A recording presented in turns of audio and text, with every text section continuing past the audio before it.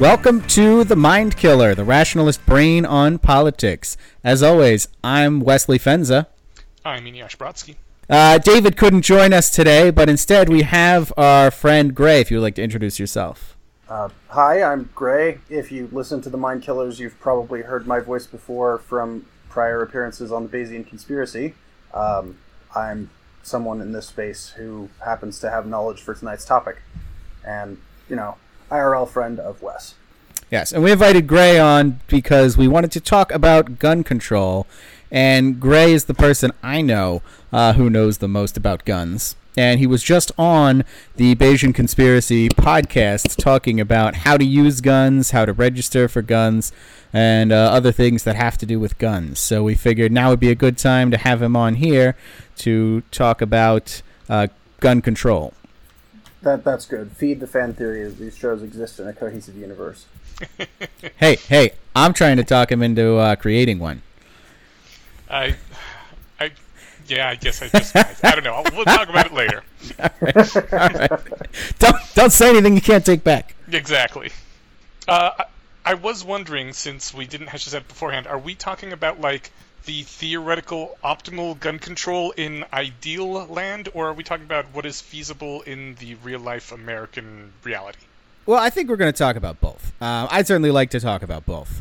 I'm willing to talk about both, and since this particular space doesn't have the political trappings that mess with the IRL discussion of gun control, I don't feel uncomfortable discussing proposals more frankly than they usually are discussed.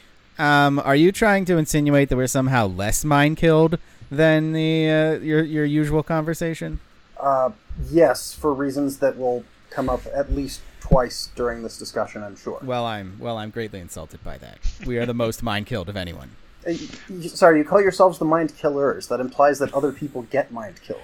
No, we call the show The Mind Killer because talking about this stuff kills your mind. It's fair, but... Oh, man, do the people in the public think that we are the mind killers? I guess so.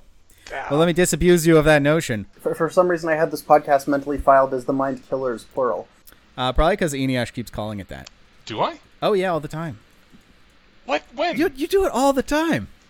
Well, I apologize, and I will stop doing that. I don't think you will, since you seemingly didn't know you were doing it. Well, now that I know that I'm doing it, I can stop. All right. Well, I guess that remains to be seen. Anyway, so we wanted to talk about gun control. And we wanted to talk about it because America, depending on who you ask, may or may not have a gun problem. And on my outline here, I included two graphs that I just took from Wikipedia that we'll post in the show notes. But they are homicide rates and gun-related death rates of high-income countries. And in both charts, the USA just completely dominates every other high-income country in terms of gun-related homicide rates and gun-related death rates, which includes homicides and suicides. We have about I'm just looking at these graphs, eyeballing it. It looks about 10 times the amount of gun-related homicides of any other country on there, and twice the amount of suicides as the next highest country, Finland. So people might look at that and reasonably conclude that something's going on with guns in America. And I guess I want to throw it to Gray first to see if you have an interpretation of this, that's not America has too many guns. So, yeah, there's definitely a big bump on the graph when you get to the USA. I'm not going to argue that, for example, guns don't have a role in suicides, though I think that gun suicides have a very large, deserve a significantly smaller role in the gun control calculus than people generally talk about. Also, I think that the USA is just generally more violent. Pretty sure we have higher rates of non-firearm assault and homicide as well, compared to most of these countries. That's in the chart there, and it does look like America has certainly one of the highest non-gun related. The Czech Republic looks like the only one that has higher. Yeah, that one's genuinely surprising. Yeah, Finland looks about comparable.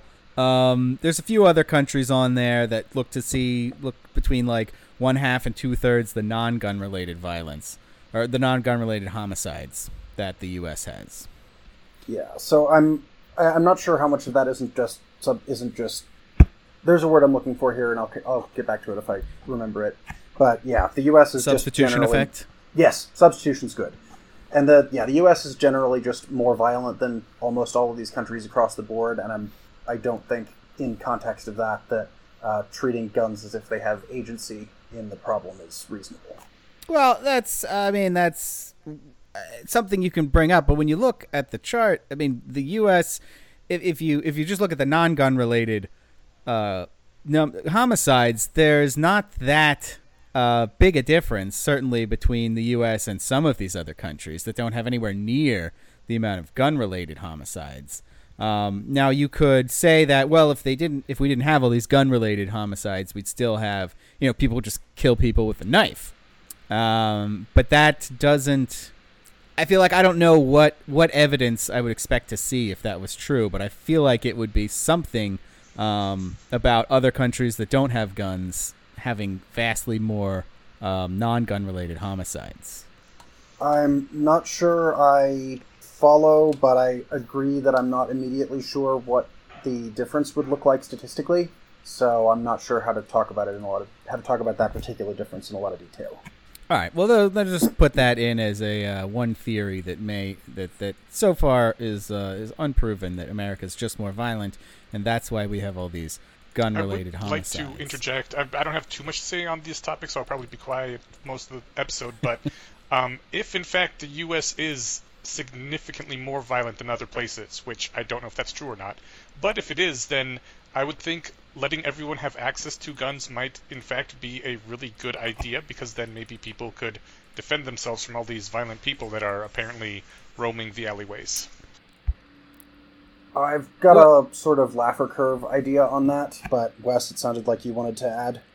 Well, and I don't have the numbers in front of me, but from what I've heard in other discussions about this, Australia is an extremely violent place. Just comparable to the U.S. in terms of the amount of violence that gets done. It's just that the violence done in the U.S. is much more lethal. Now, looking at this chart, it looks like the U.S. still has about, twice the amount of non-gun related homicides as Australia, so I don't know how accurate that is. But, we have what looks like about 20 times the amount of gun-related homicides. So it's plausible that there are other cultures that are just as violent as ours, but less deadly because of fewer guns. That is a thought I'm prepared to entertain. Yeah.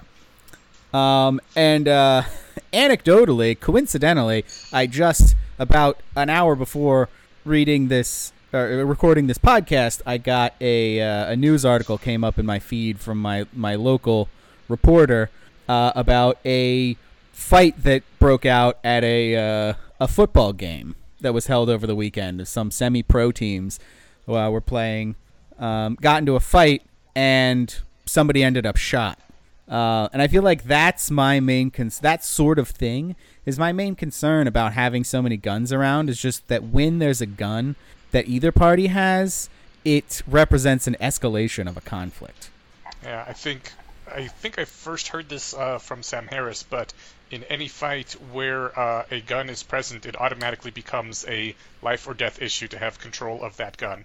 Whereas if there's no gun present, maybe it would just end up with a beatdown and someone getting broken bones, which is still bad, but it's not like a life or death consideration as soon as you see that weapon. Yeah, and you mentioned Sam Harris, and this is Sam Harris has a very good essay on this called "The Riddle of the Gun," which we'll probably talk about a little more later too. But we'll include that in the show notes. I encourage everyone to check it out. I haven't read the Harris piece, but I did. I am familiar with its existence, and I know that there are at least some parts of his outlook that I definitely agree with. Okay. So I wanted to highlight a couple of statistics. The main one is that in the U.S. there are 11,000 gun homicides using 2016 numbers. I don't know what the numbers have been for the last 4 years. But that represents 3.4 per 100,000 people. So that's not even in the top 10 leading causes of death in the United States. But it's also not nothing. And 30% of the gun homicides, they either don't know or can't classify what kind of gun was used. And the ones they can classify, 65% were handguns and 6% were rifles or shotguns. So it sounds like if there's a problem, the problem is handguns, not necessarily long guns. And Gray, do you have any opinions on that? I mean, that's an issue that goes back to the earliest gun control proposals in the Western world, when pistols weren't practical until people figured out a way to touch off guns that didn't require you to also carry around a lit match. And as soon as that was invented, a bunch of European monarchies forbade possession of that technology outright because, hey, it's a pretty effective assassination thing, since guns are, at this point in time, an even bigger unequalizer of force than they are today. I'm prepared to accept, that in most cases of violence, and certainly... All right, that is your preview, non-patrons. If you'd like access to the full episode, you can subscribe on Patreon. It's up there. We talked about a lot of interesting stuff, which I think we hinted at earlier, and you can see in the show notes. Thanks for listening. We will hope to see you on Patreon soon.